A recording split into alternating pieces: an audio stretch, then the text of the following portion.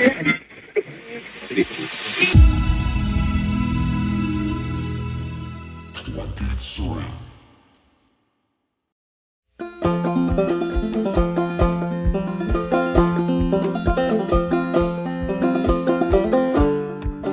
and welcome to Spotlight On. I'm your host, Lawrence Purrier. Today the spotlight is on Phil Messier. Phil is an accomplished musician and serial entrepreneur based in Montreal, Quebec. He is currently co-founder and VP of Product and Partnerships at Bopper, where he brings together ad industry people and the artists they love through a platform featuring the best selection of fully cleared independent music that can be licensed instantly for all types of branded campaigns. Phil has created a unique life for himself in music, and through his businesses, he does the same for many others. Please enjoy our conversation. Lawrence. Phil, how are you, sir?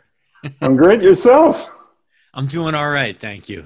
Thanks so much for making time. My pleasure. Where are you, sir? I'm in a living room in Montreal, Canada. What a beautiful town. What a beautiful city. I love Montreal. You've been here? Yeah, I love it here. The more I travel, the more I love it here. Yeah, I think that's very fair to say. So what's tell me a little bit about the situation in Montreal these days. How are things? How's the climate? How are people doing? You know, it's not easy for anyone anywhere in the world, but I don't know. I guess I feel these days we're kind of grateful for every day of stability, you know? And we have quite a bit of that here, despite all the debate, despite all the politics and all that. Like, people seem to have like a good handle over things. People are somewhat patient, you know, with back and forth, policies changing, incoherences, you know. So it's not so bad, you know. I can't say it's perfect, you know, nowhere's perfect, but it's not so bad. And it looks like, even though this could continue for a while, it doesn't seem like things have to get back to normal or it's total chaos, you know. It seems we can sustain this again for a while more.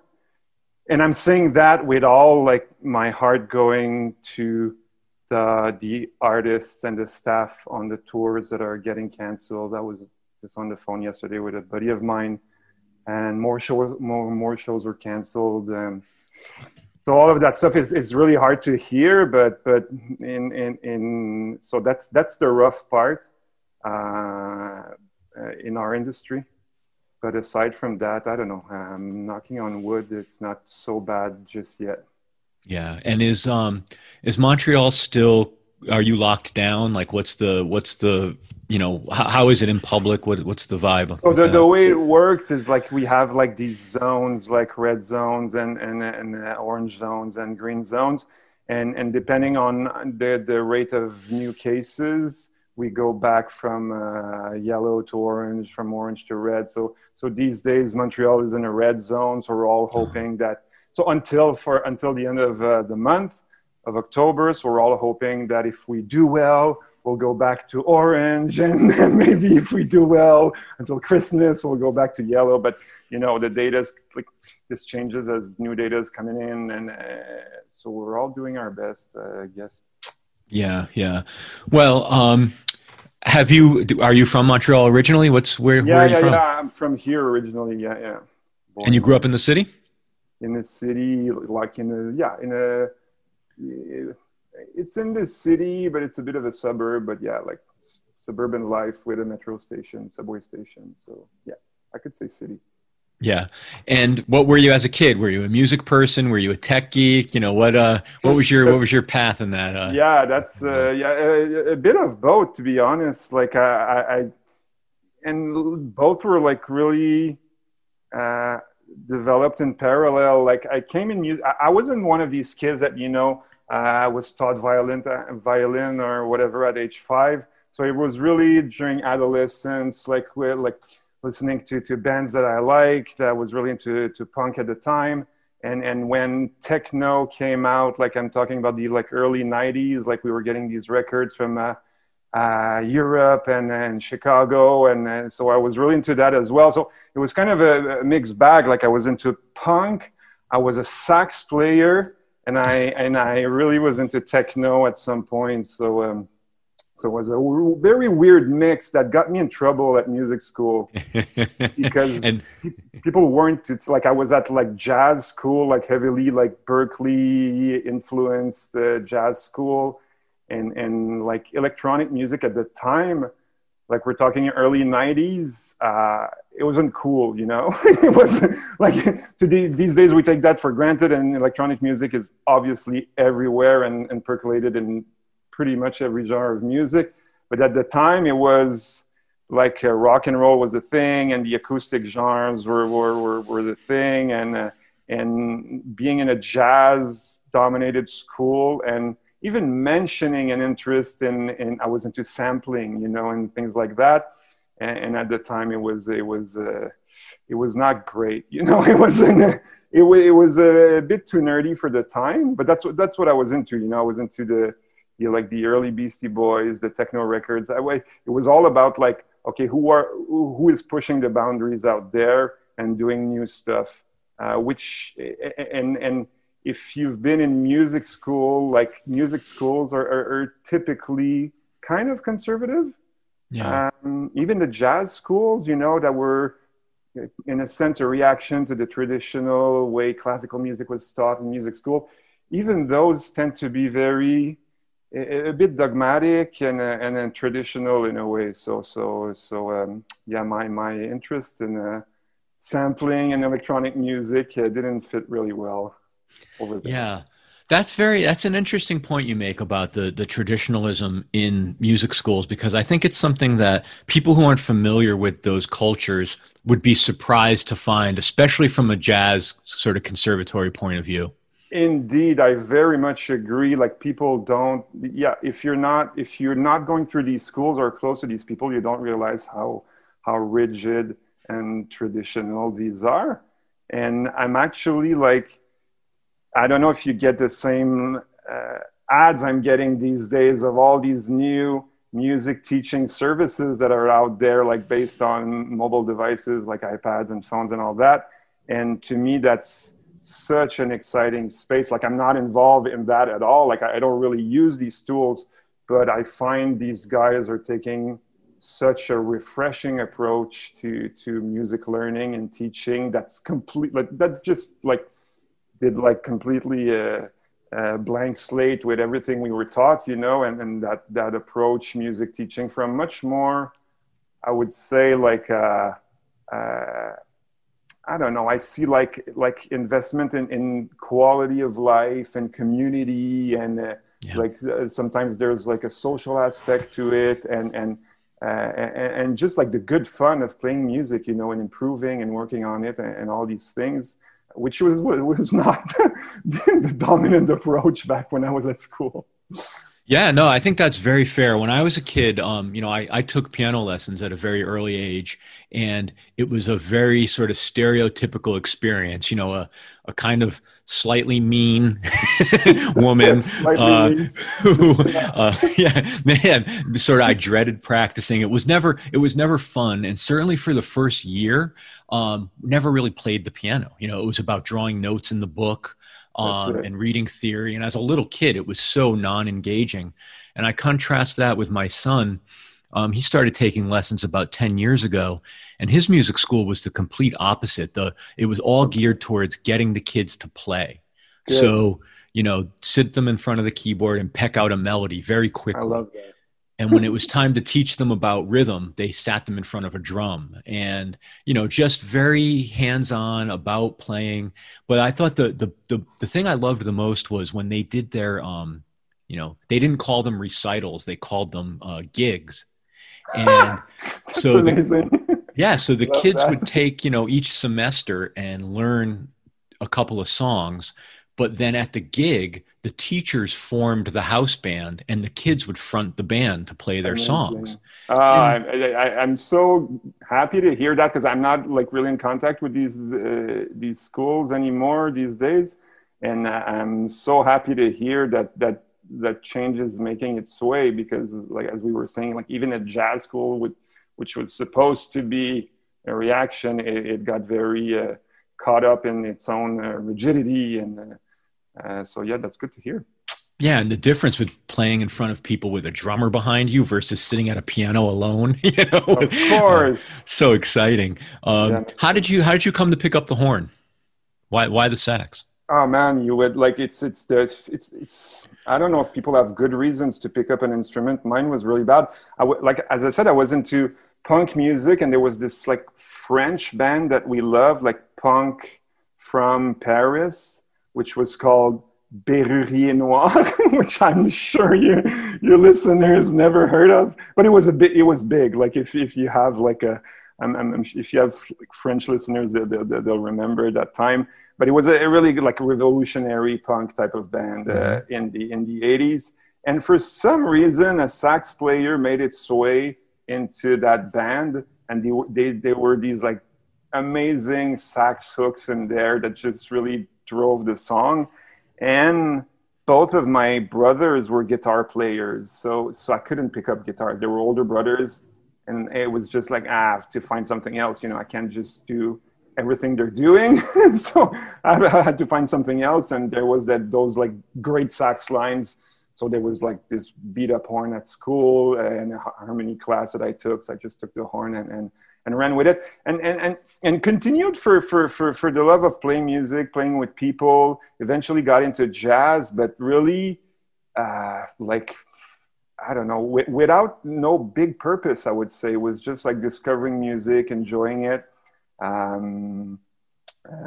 But I'm not from like a jazz family. I met, like, of course, and I played with all these people with like amazing jazz families and education and all that. For me, it was more of a following, like interest, like immediate interest, going from one thing to the next. And it's really when I got into electronic music that I felt there was something for me there. Even though I continued to play the horn for quite a while, it's really into electronic music that I kind of first found my voice, if I can say that. Yeah. Even though I don't consider myself like a great producer, composer, or anything like that, but it's part of obviously my journey. That's how I got into music.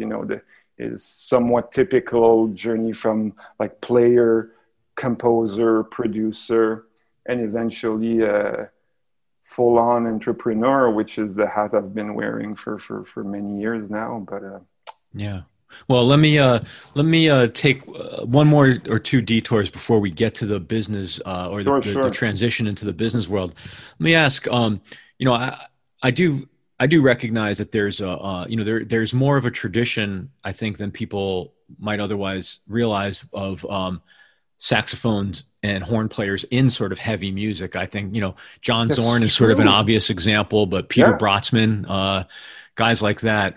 Did you have a pantheon of sax players that were sort of your guys? Well, of course, I was into like the classics, Coltrane and these guys. Well, today my guy is Hank Mobley. Okay. Oh, sure. That's my so you guy. Got a little more traditional. You got a little more. That's it. I went I explored, and I was heavily into John Zorn for a time, heavily into Coltrane. It's the first time I hear someone making a parallel between like horn players and heavy music, but it's true. It's definitely out there, and there's a bunch of examples of that, and I find that interesting. But yeah, so my guy is Hank Mobley. And that's it. Like for me, jazz, like it peaked in that era, and not that I don't have I'm fine with jazz today, and I enjoy jazz as much as the next guy. But like everything that I was into after that period, which I guess is like hard bop, is what it would be called. To me, it peaked there. And that's a very personal perspective. Like every guy would have his guy or girl would have his opinion, but to me, that's the pinnacle of sax playing is Hank Mobley in that period where like melody, like improvised melody on the spot, on very tonal, familiar chord structures were the thing just before it broke off into very experimental stuff. And it's funny because on other sides of my music interests, I'm in way more experimental stuff. But for jazz, I don't know. I just stopped there. Yeah, that's funny. I'm sort of a big McCoy Tyner fan, Okay. and so he has definitely some overlap. I think he's on a couple of Hank Mobley records. Yeah, yeah, yeah. And it's very interesting you point out to that era because Coltrane's kind of my guy as well, and I love the sort of 61 when he was playing with Eric Dolphy, like right before he got out there, but he was just sort of leaving the station, Those exactly just when he was leaving the station. I love that. And those are the records that I still play today, like the Miles Davis Quintet records, just before that, all that period where his sound was like really mature, but before he broke off into weird stuff. And again, like, much respect for the weird stuff and the experimentation. I make no judgment on that at all. It's just that these records that I tend to listen to these days are these ones where it was still somewhat at the station. Yeah. So in terms of where jazz and electronic music meets these days, are you up on people like Donny McCaslin and things like that? Not so much, to be honest. I don't follow that. No, I'm not really up to speed. Like, actually, any names that I would tell you that I would mention would tell you that I'm not up to speed on what's being done. What are you primarily listening to? Are you more on the electronic side, or like what gets a spin on a good day for you? Oh man, it's the new Lost City Ramblers these days. And oh, nice. Yeah.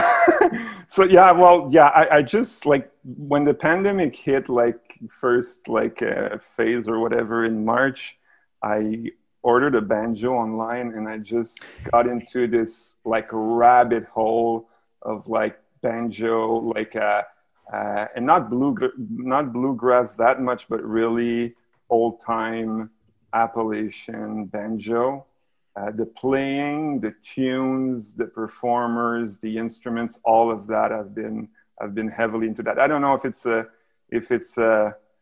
signs of me and other people looking for a simpler life or whatever it I was thinking melancholy. Deep melancholy. I don't know. Maybe that's it. But honestly, it's keeping me very focused. I'm heavily into that at nights and in the weekends. I'm loving all of that. So and I like these new.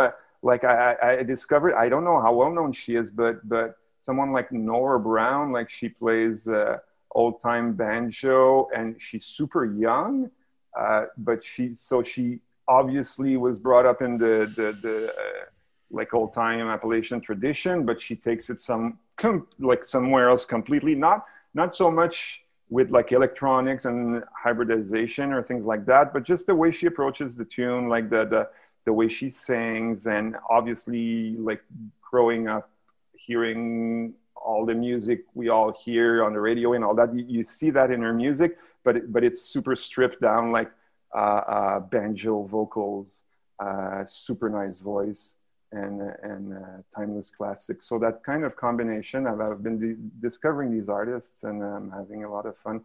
So it's not like the most trendy hip stuff, but it's that's what I like these days. Yeah.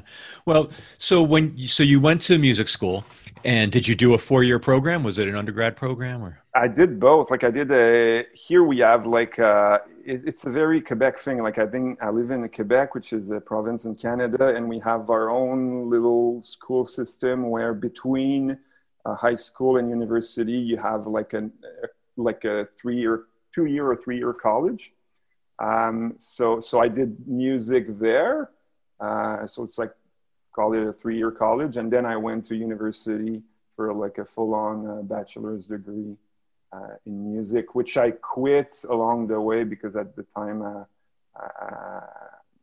I was starting my first company when I was in university. So I quit, so I didn't finish the degree, and I went back 10 years later thinking they would thinking they would lay out the red carpet for me and saying, "Oh, I just fill out this form and we'll give you your degree." And that's not what they did at all. So I went back on the school benches at night. That was a fun experience. Anyway, I digress. But yeah, I did a bunch of years in music school. And so was the aspiration never really that you were going to be a professional musician, or did you just realize at some point it's not a life that you wanted? Like how did you go from music school to business?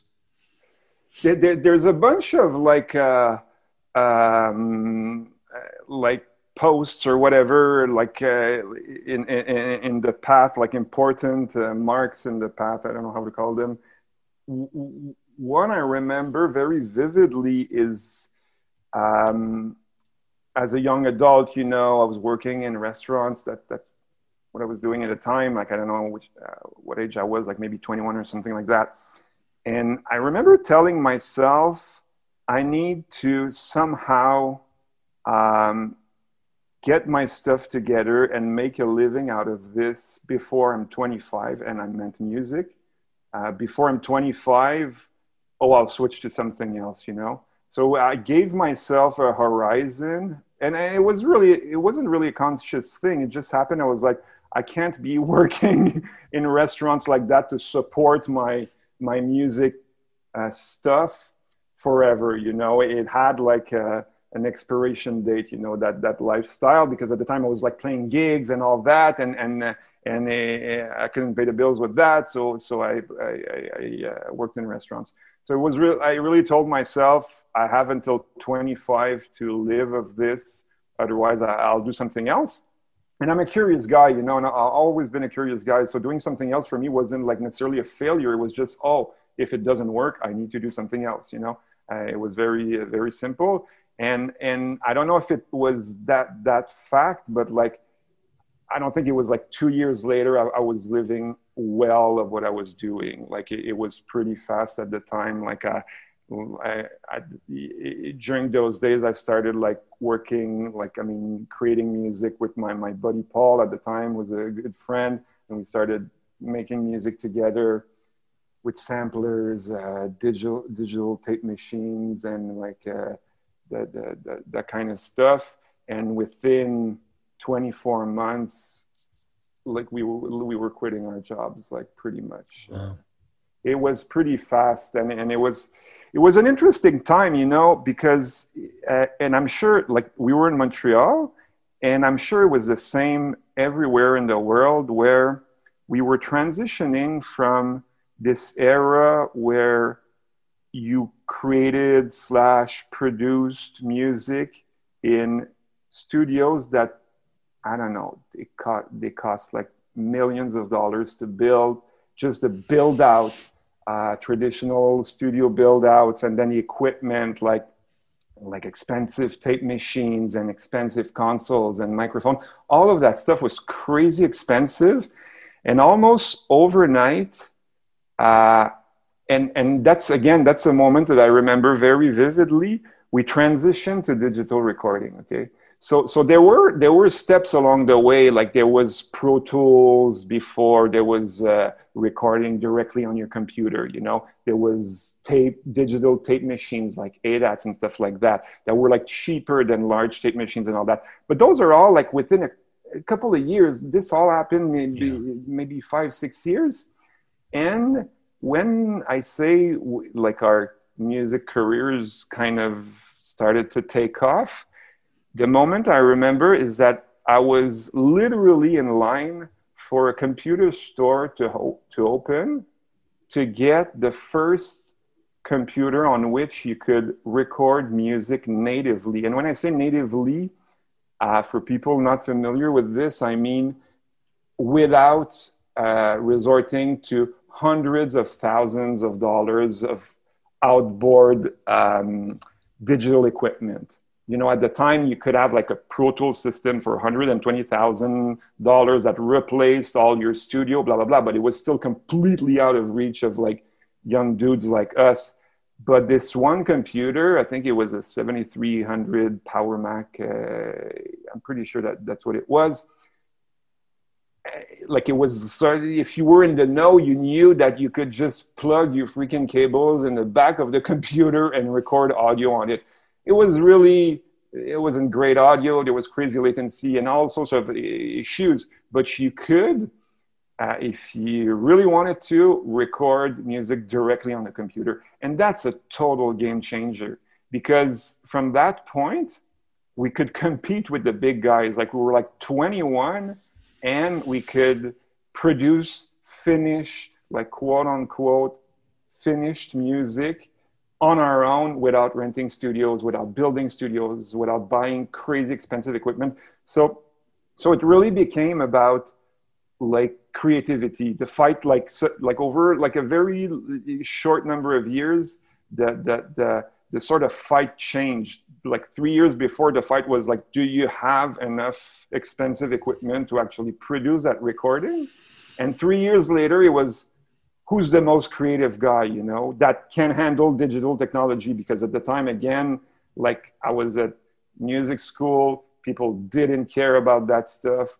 I was one of the 3 guys who was like in the whole freaking faculty who were even interested in that stuff, you know? Yeah. So I was in line to get that computer. I could record that stuff. So we could go, and I'm sort of like transitioning to like the career and business side of things smoothly. But what happened? I'm with you. I'm taking the ride with you. not that I want to. I'm fine with talking about music. And by the way, it's super fun. But what happened is that, so yeah, in line for the computer, buying the computer, set up this like makeshift studio. We're able to produce music out of my mother's basement at the time. And suddenly we can go and see these well-established creatives in advertising agencies. And I'll make another side note here. That's very important about the way we got into this, is that these guys at ad agencies that we ended up working with, like these guys ended up being my clients for the 15 years that followed. These guys were like usually our age or just a bit older. They listen to the same music. They attend the same parties. They read the same magazines and all that stuff. So culturally, like we were part of the same generation movement and all that stuff. So we were able at the time to go and see these guys that had the same sort of vibe, if you will, and say we're able to produce music that you'll actually dig and understand. And at the time, the alternative for them was to work with big studios that could do the work, that could turn in the music in time according to the broadcast specs and all these like very complicated things. But these guys were like 20 years older. They didn't attend the same parties. They didn't listen to the same music. These creatives would mention, I don't know, at the time, maybe the Beastie Boys or whatever it is, Massive Attack, and all these bands they were listening to, and they had no idea what they were talking about. So suddenly, these guys we connected with, we were pretty much the only guys that were able to produce music in town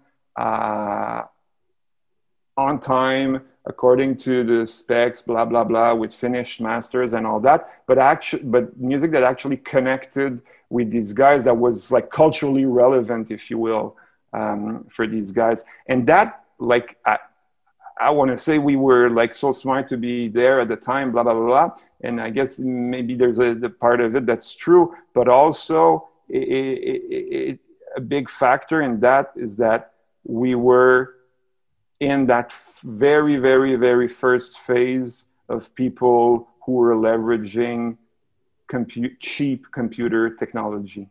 Yeah. And you saw the same thing happen to video later, you know, like just a couple of years, like 10 years later, like video equipment got crazy cheap. That was the Canon 5D, you know, that was the big breakthrough.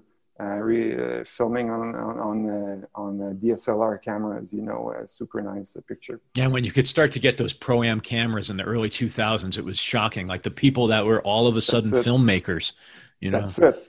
Yeah. And then that was like, it felt like it was overnight, you know, a $3,000 camera, and suddenly you're making like crazy good looking pictures. Yeah. Yeah, So yeah. we had that So, freedom. was that the first business, sort of being in production and helping other people, or basically taking this newly affordable technology and building a production business around that? Is that sort of where you were going? That's exactly what it ended up being, you know, and it's not like we were executing a big master plan at the time. It was, we were doing what we loved, you know, we love technology, we love great music, and we love doing music with our buddies, and we wanted to make a living out of it, you know, so that the business aspect of it is really this understanding that I can't be doing this and working in a restaurant at the same time, you know. So the early years was like getting out of the restaurants. That was the business plan, you know. It worked. So That's we great. got out of the restaurants. We did that for pretty much nonstop. Like it's a pretty, I don't know if you want to go there, but the story of this company is simple. Is like we did music that people liked for agency people that were into culturally relevant. Again, is the term that I like for this. And we pushed. So after that, it was expansion to Toronto and eventually to Paris. Wow. And yeah, at the end, like we sold that company in 2016. By the way, the company was called Apollo Studios. And when we sold the company, we were like almost 100 people, like music producers, engineers, composers, like actual full-time composers, and that type of people over like a bunch were in Montreal, another bunch in Toronto. We had a studio in Paris, offices in New York and Berlin. So it was a pretty big shop. Crazy Nut House, very fun. Man, so, honestly, I look back and I'm realizing now how unique it was, you know, because it was really like 100 people from different cultures all working to produce great music, and the focus was ads, you know. But the thing that, again, to do a bit like we did for music school, if you're not in the ad production business, oftentimes people don't realize, people say, oh, it's ad music, you know, so it's background music, it's not very important.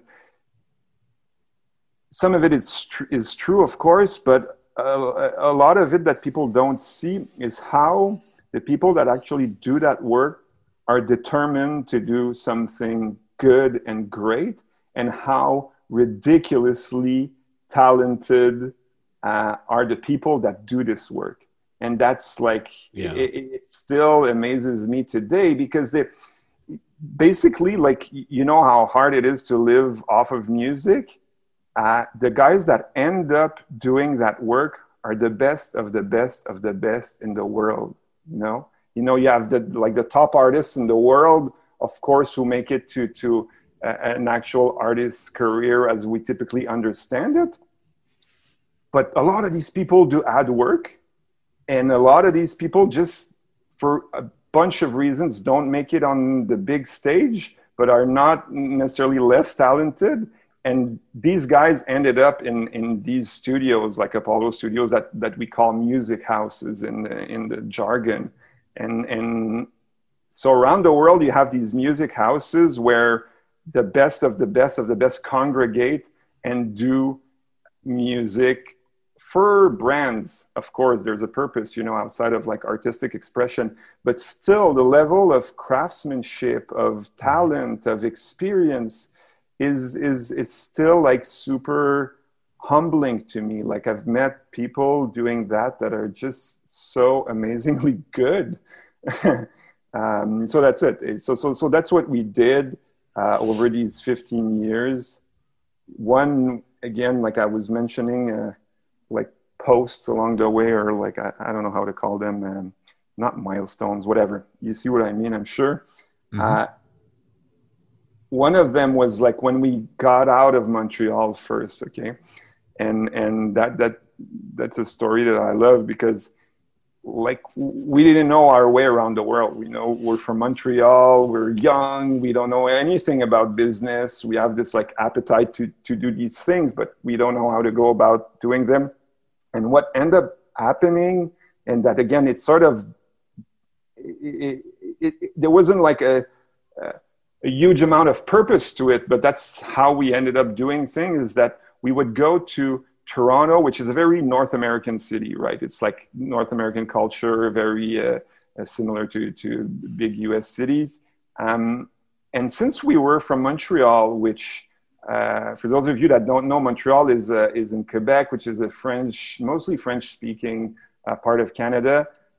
So we would go to Toronto and say, oh, we have like the European touch, you know, because we speak French and we know all the French music and the European, like we could claim a sort of legitimacy of being somewhat more European than these guys. And at the time, Europe was cool, you know, you had all the cool,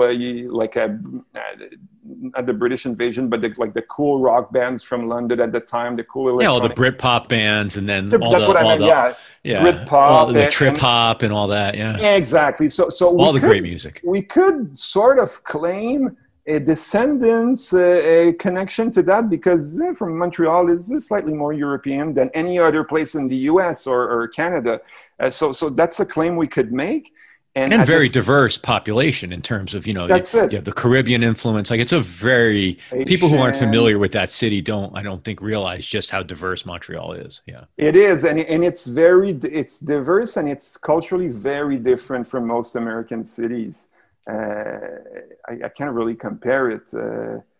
But anyway, so we could sort of claim that European sound, and at the time, like French touch was a big thing. Anyway, that's right. There was even a moment where like French rappers were kind of a thing. That's it. Yeah. So we had that like a European sound, and at the exact same time, we were working the Paris market, claiming we had an American sound, which is such a Montreal thing to do when you look back, you know. so it was very genuine, but like faking it at the same time, like with words coming out, both sides of them out at the exact same time, but with a certain like authenticity to it, because that's what Montreal is, you know. It's like a feet in North American and or a couple of toes at least in Europe. So that's how we expanded. That's our sort of like a emergent master plan, is just say we're Europeans to Americans and say we're Americans to Europeans. And of course we realized that afterwards, that we were doing that. Like, well, you do it, you're just doing what you have to do. You're just doing the hustle. You're just running the hustle. That's it. Well, I guess two things that become apparent to me. One is that, your point about the craftsmanship in that music. I'm sure you've seen this far more than I have, but in my limited experience, I've observed whether it's a piece of film, a commercial, a video game, when you lay down the music bed, the visual comes to life in a much different way. Then you add the sound design on top of that, and it takes it to a whole other level. But your comment makes sense that sort of the elite nature of the craftsmen who are working on this stuff takes it from being simply a commercial with music to a commercial with maybe emotional impact, or that is really achieving some other objective. And the music could be the piece that differentiates, sort of the effectiveness of the product. But the other thing is, I think you've drawn the parallel now for me of the rough theme of what your past is and what you're doing now. It wasn't apparent to me from the outside how you wound up working in, and I want you to say it better than I'm going to, but with a product that is essentially bringing well-crafted music to the marketplace in a different way. So could you talk a little bit about now Apollo gets sold, and what's Bopper, and how did you come to that? Yeah, well,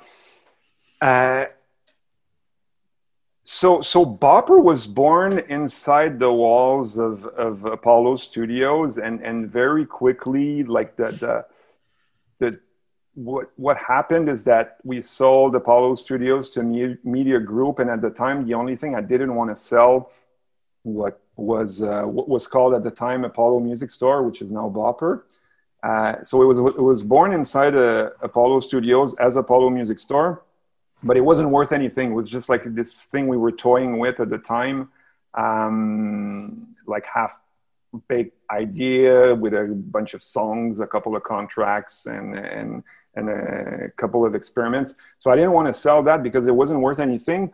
Plus, it was a project I was very much invested personally into at the time, and for which I saw a very interesting, promising future. And that's what became Bopper. So I sold everything else, held on to what's now Bopper. And what Bopper is basically the problem we were trying to solve, and that we think we have like a potent answer to with Bopper, is how can brands and the people we were working with at the time are the same people we're working with now, how can these people that produce content for brands, so ads or films for brands, whatever it is they're producing for brands, how can these people source music by indie artists? Okay, so it's a very like narrow problem, but I always felt it was an important one, and eventually it grew out of like just the ad business to expand into the film and television worlds for different reasons. But the idea remains the same: is how can people purchase the rights to use music by indie bands on their productions? Which sounds like so simple, you know. You're like, okay, that if you're familiar with the music business a bit, you probably heard that back in the day, artists didn't want their music on commercials. After the let's call it, reorganization of the record business, that changed, and artists were much more interested in partnering up with brands and offering their music to brands under certain conditions. But there was a clear openness to do these types of deals. So with that, how is it so inefficient, you know? Because before Bopper, if you wanted to have a track for an indie band on your commercial, let's say, I won't like go step by step through the process, but it is a very, very laborious process. Just the finding of the music in itself is a bit of a problem, because we have like music discovery tools with like Spotify and Apple Music and all these things, but they're not made to find music for a particular scene or particular emotion or particular thing we need or would like to express. They're made to consume music in a certain way. And all these tools, and we've used them proficiently to find music for our clients, they're not really helpful. You know, you can do a couple of things with them, but when you're looking for like an old school track that talks about togetherness, that speaks to people between 40 and 50 years old, Spotify doesn't really help, you know. It's part of your arsenal, but it's still very inefficient. So just the finding of that music is a problem in itself, especially if you're looking for maybe like music that's up and coming, which is often a problem we were something we were asked to find, you know, like, okay, find me an up and coming band that does this or that. So that's even more of a problem, finding that music for an up-and-coming indie band. So just the finding of the music is a nightmare. And I don't want to spend too much time on this because it's a fascinating subject, but it's also a rabbit hole. But like clearing music for these productions it's a nightmare. So there's all sorts of intricacies and all sorts of people involved, all sorts of companies involved, all sorts of legal systems involved. If you go from one place to the next, sometimes the legal system is slightly or vastly different. So clearing those rights, we can't overstate how complicated this can get. So those are the two sides of the problem. So when you're saying like, Like a lot of people, we told ourselves, why can't we buy music online, let's say, and do like Amazon for indie bands? You know, it sounds so simple, like slapping a bunch of tracks on a website and adding a shopping cart and Bob's your uncle, you know.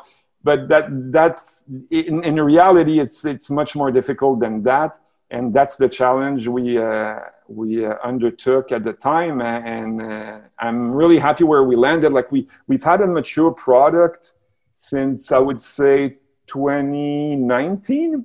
Before that, it was like a bunch of experiments, iterations, and what we launched as Bopper in 2019 is really what I find, like as a person that's been looking for music for pretty much all of my career, like looking music for productions. To me, that's the best tool out there. And I'm, of course, it's my company and all that. But first and foremost, it's like my sort of obsession with this is building a coherent, usable solution to that problem that we've been thrown at so many times by our clients. So that's what Bopper does. So they're in a nutshell. So that's not. So it's a two-sided marketplace of brands or agencies looking for thematically appropriate music, and then the creators who are provisioning that music. And in between, are you dealing with curation and screening that music? Are you dealing with a taxonomy for helping the brands find the music? Like what's the problem you have to solve to make the whole thing work? Yeah. It's a multi-head creature, but it's not technically, like when people say two-sided marketplace, usually they mean, if I'm not mistaken, that it's somewhat open. So people, like eBay is a two-sided marketplace in the sense that people will go on there, like the suppliers will go on there and post their stuff and buyers will come and buy. But the general understanding is that it's open. In our case, it's not open. So we do screen every bit of music that's on there heavily to avoid too much content. Because one thing, like out of the gates, that we feel is not only important, it's required for this to work. I'm trying to order my ideas here to be clear. One of the requirements for us for this to work is that this needs to be immediate, okay? So that's like basic stuff. It needs to be immediate, so that means that all the rights needs to be cleared in advance. So that means that there's like tons of manual work right there. Like there's a very human layer to it, where we laboriously research every piece of copyright that's attached to every recording that we post on there. So that's a very, very manual labor that's done. So that's one part of the human layer. The other part of the human layer, as you mentioned, is the curation. And for that, and like I know people like, oh, sorry, I know people. Sorry about that. Like people throw this word around, okay, curation, and we don't even use it anymore because it's so overused that it's almost like detrimental to what you're trying to say. But still, in its essence, this is what we're doing, okay, and it's probably the most fundamental chunk of the human layer in our product. And to us, curation, so the common sense of curation is like, okay, selecting stuff that's appropriate for a certain crowd, blah, blah, blah. For us, curation is one of the key things because it translates for our clients into time savings, okay? And the way it works for us is that we basically use our experience in what works and what doesn't work. And I'll give you a couple of examples, okay? Like, in ads, if we're talking just about ads, like there's whole genres of music that from my 15 years experience have never been used ever in the ad space. Okay, and I have nothing against these genres. I listen to that music all the time. But I mentioned like old time music. I don't remember doing like one single old time music sync in my whole career. Okay, metal is another one. For I don't know if it's right or wrong, but jazz doesn't sync either, you know? So our job is to filter that out, okay? Like not that we have like a metal and jazz filter, but we try to like focus on what sells. And what the effect of that, of just filtering what doesn't work, is that like every piece of music that's presented to our clients, regardless of what they're looking for, has some relevance in their work, okay? And that's major, okay? So we used to throw curation around, and everybody says that. But for us, curation only makes sense when you're actually saving time and you actually elicit that little warm and fuzzy feeling that the person or the product or the website or the library or whatever it is they're looking at understands them.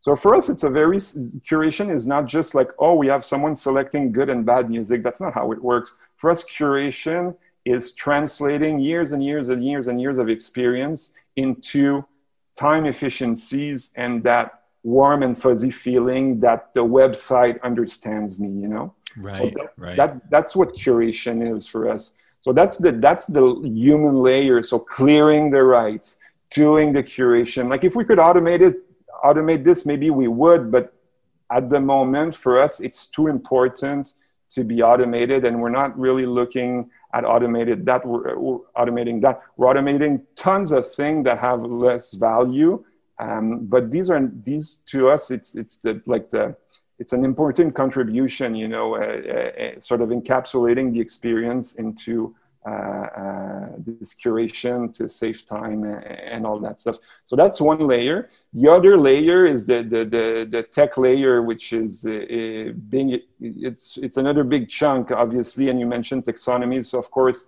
there's all sorts of taxonomies, but these days we tend to go more in the direction of leveraging machine learning, and like we speak more in terms of.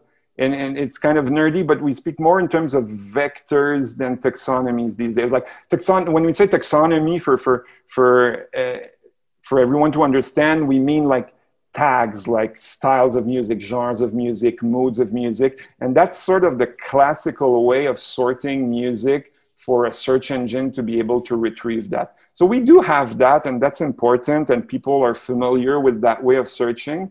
But in the background, we also have I call them the vectors, and I won't go further into the nerdiness of it, but basically... Would that be more natural language?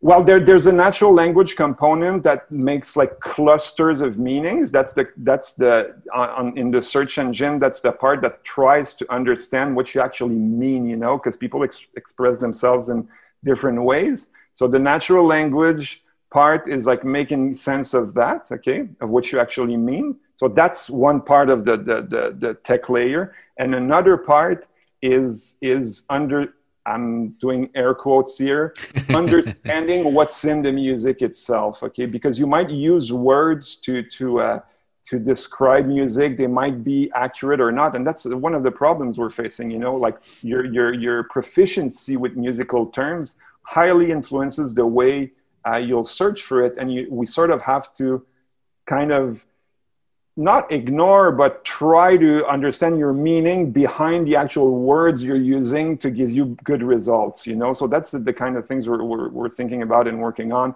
with the natural language processing. And the machine learning part is really using the intrinsic properties of music to suggest to you music that you like. And that's stuff we've built like internally, using like academic research and our people in the company to build this tech stack. So for us, the way we see this, we see this, like I mentioned, layers. There's a highly important human layer that provides all the expertise and all that, and on top of that, there's a tech layer that kind of makes sense of this tries to automate a bunch of processes, and always with the same goal of like helping our clients find the music like really fast, like it's almost magical, you know. That's the words we're using, you know, like trying to make this, oh my God, how did it understand what we were looking for? That's like the sort of guiding light, you know. And so we have all these tools, manual and tech related, that like try to get us to this point. And I think we're doing a good job at it, but it never ends, you know. Like the big challenge for us these days is to, like we're working with voice search, we're experimenting with that. We're experimenting with putting more features on mobile, which is another set of problems because mobile is so small and what we're trying to achieve is still kind of a complex task. So we're trying to squeeze more, but without making it confusing, you know. So because you could always like pile up features and features and features, and all I'll do is like make you anxious about your work, you know, because it'll be hard and difficult, and that's we try to steer clear of that as much as possible and keep it fun and warm and fuzzy. Yeah. Well, I know in new and fast growing companies, it's often difficult to talk about specific roles or division of labor, especially amongst founders. But when you wear your product hat, is this primarily what you're thinking about? The usability, the scalability, the to me, it's like I realized like along the way that I was using what a lot of people refer to as design thinking. That's my framework for thinking about this, and like phase one of design thinking, and which to me is, well, they're all important, you know, but phase one of design thinking is empathizing. So basically putting yourself into the other person's shoes, trying to understand where they're coming from, what do they want, and the minute you do that, it shields you from a lot of bad decisions, you know, because it's very tempting as the product person to say, oh, this is so cool, everyone's got to have it. I gotta put it in their face. They have to use it because it's the best thing since sliced bread, you know. But when I sort of turn the tables and see where they're coming from, what exactly the problem they're trying to solve, like it really like hardcore empathizing where they're coming from, it changes my priorities. It changes the way I look into something. So that's really the pair of glasses I'm wearing as a product person. And then like the rest of the design thinking process, if I sum it up, and like I'm not an expert by any means, but it usually, the next steps are usually a series of iterations with testing, you know. So that's interesting too, because the iteration and testing, what it's specifically helping you to avoid is to think you have all the answers, build something very elaborate, very finished, and put it out there thinking you've solved all the problems, which it rarely works like that. So it keeps you humble in all of that. So you're empathizing to understand the problem, but the following series of iterations and testing helps you keep you in check. You know, if you think you've solved everything and understood everything, well, it tells you, instead of building this very elaborate, complex thing and then launching it, try something simple, put it out there, see how people react, and iterate. So that's a very standard way of thinking these things. But from someone who's not from a product background, you know, I'm from a music and business background, and it's kind of a new role to me, you know. To me, those are the thing that helped me, like, I don't know, stay humble and focused in this process. Yeah. And how do you get at the empathy? Are you interviewing users? Are you just leveraging your 15 years of experience at Apollo? How do you get yourself into the point of view of the potential user? Well, we feed off every piece of feedback that we get. So everything, like coming from the chat, from emails, everything we get, we take seriously, even the most like random, most like there's not a piece of feedback that I won't look at seriously. And not to say that we'll do everything we're asked, that's not the idea, but we'll try to understand every piece of feedback that we get. We don't do as much interviews as we should. Like we do it with like, and I think every product person would tell you that, but we do it in like critical phases of product development, but we could obviously do more always. The experience at this stage is almost dangerous, I would say, because there is strong bias that comes with the experience. So I think experience is paramount, like when you start something, because you can't just like test every freaking idea you come up with. Like you won't do anything, you know. At some point you have to commit to an idea and run with it. So I think that's what we've done for at least the first few phases. But at some point it could be a bias, and I've tried especially in Bopper, to surround myself with people from a different background, from different perspectives, that could challenge these things, because like there's not a week that comes by where I'm not like convinced that from my 15 years of experience in the ad business, we should do things this way. And then the next week I'm proving wrong by the data we get, you know, which is good, you know, it keeps you in check. So it's helpful when you don't know what to do, when you need to like make a decision with like very little information, which is what I found like as entrepreneurs that I find that's the only thing I do well, you know, take decisions with very little, with bad information. But when you start getting good information, you're less needed, you know. So I tend to go and I tend to wear those hats in the companies that I've been founded or been in or whatever. I tend to wear those hats where there's not enough good information and someone needs to make a call, you know. I gravitate towards these roles naturally. Yeah, ambiguity, imperfect data. Yeah. That's it. Yeah. Well, thank you so much for sharing your insights. I really appreciate the time that you've given today. It's really fascinating to talk with you, and I think you've talked about some universal truths in your path and your experience that I think people will enjoy hearing about.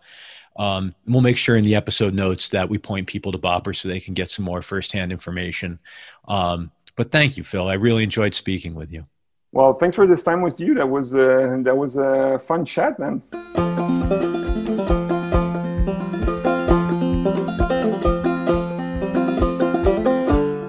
Thank you so much, Phil Messier and the team at Bopper.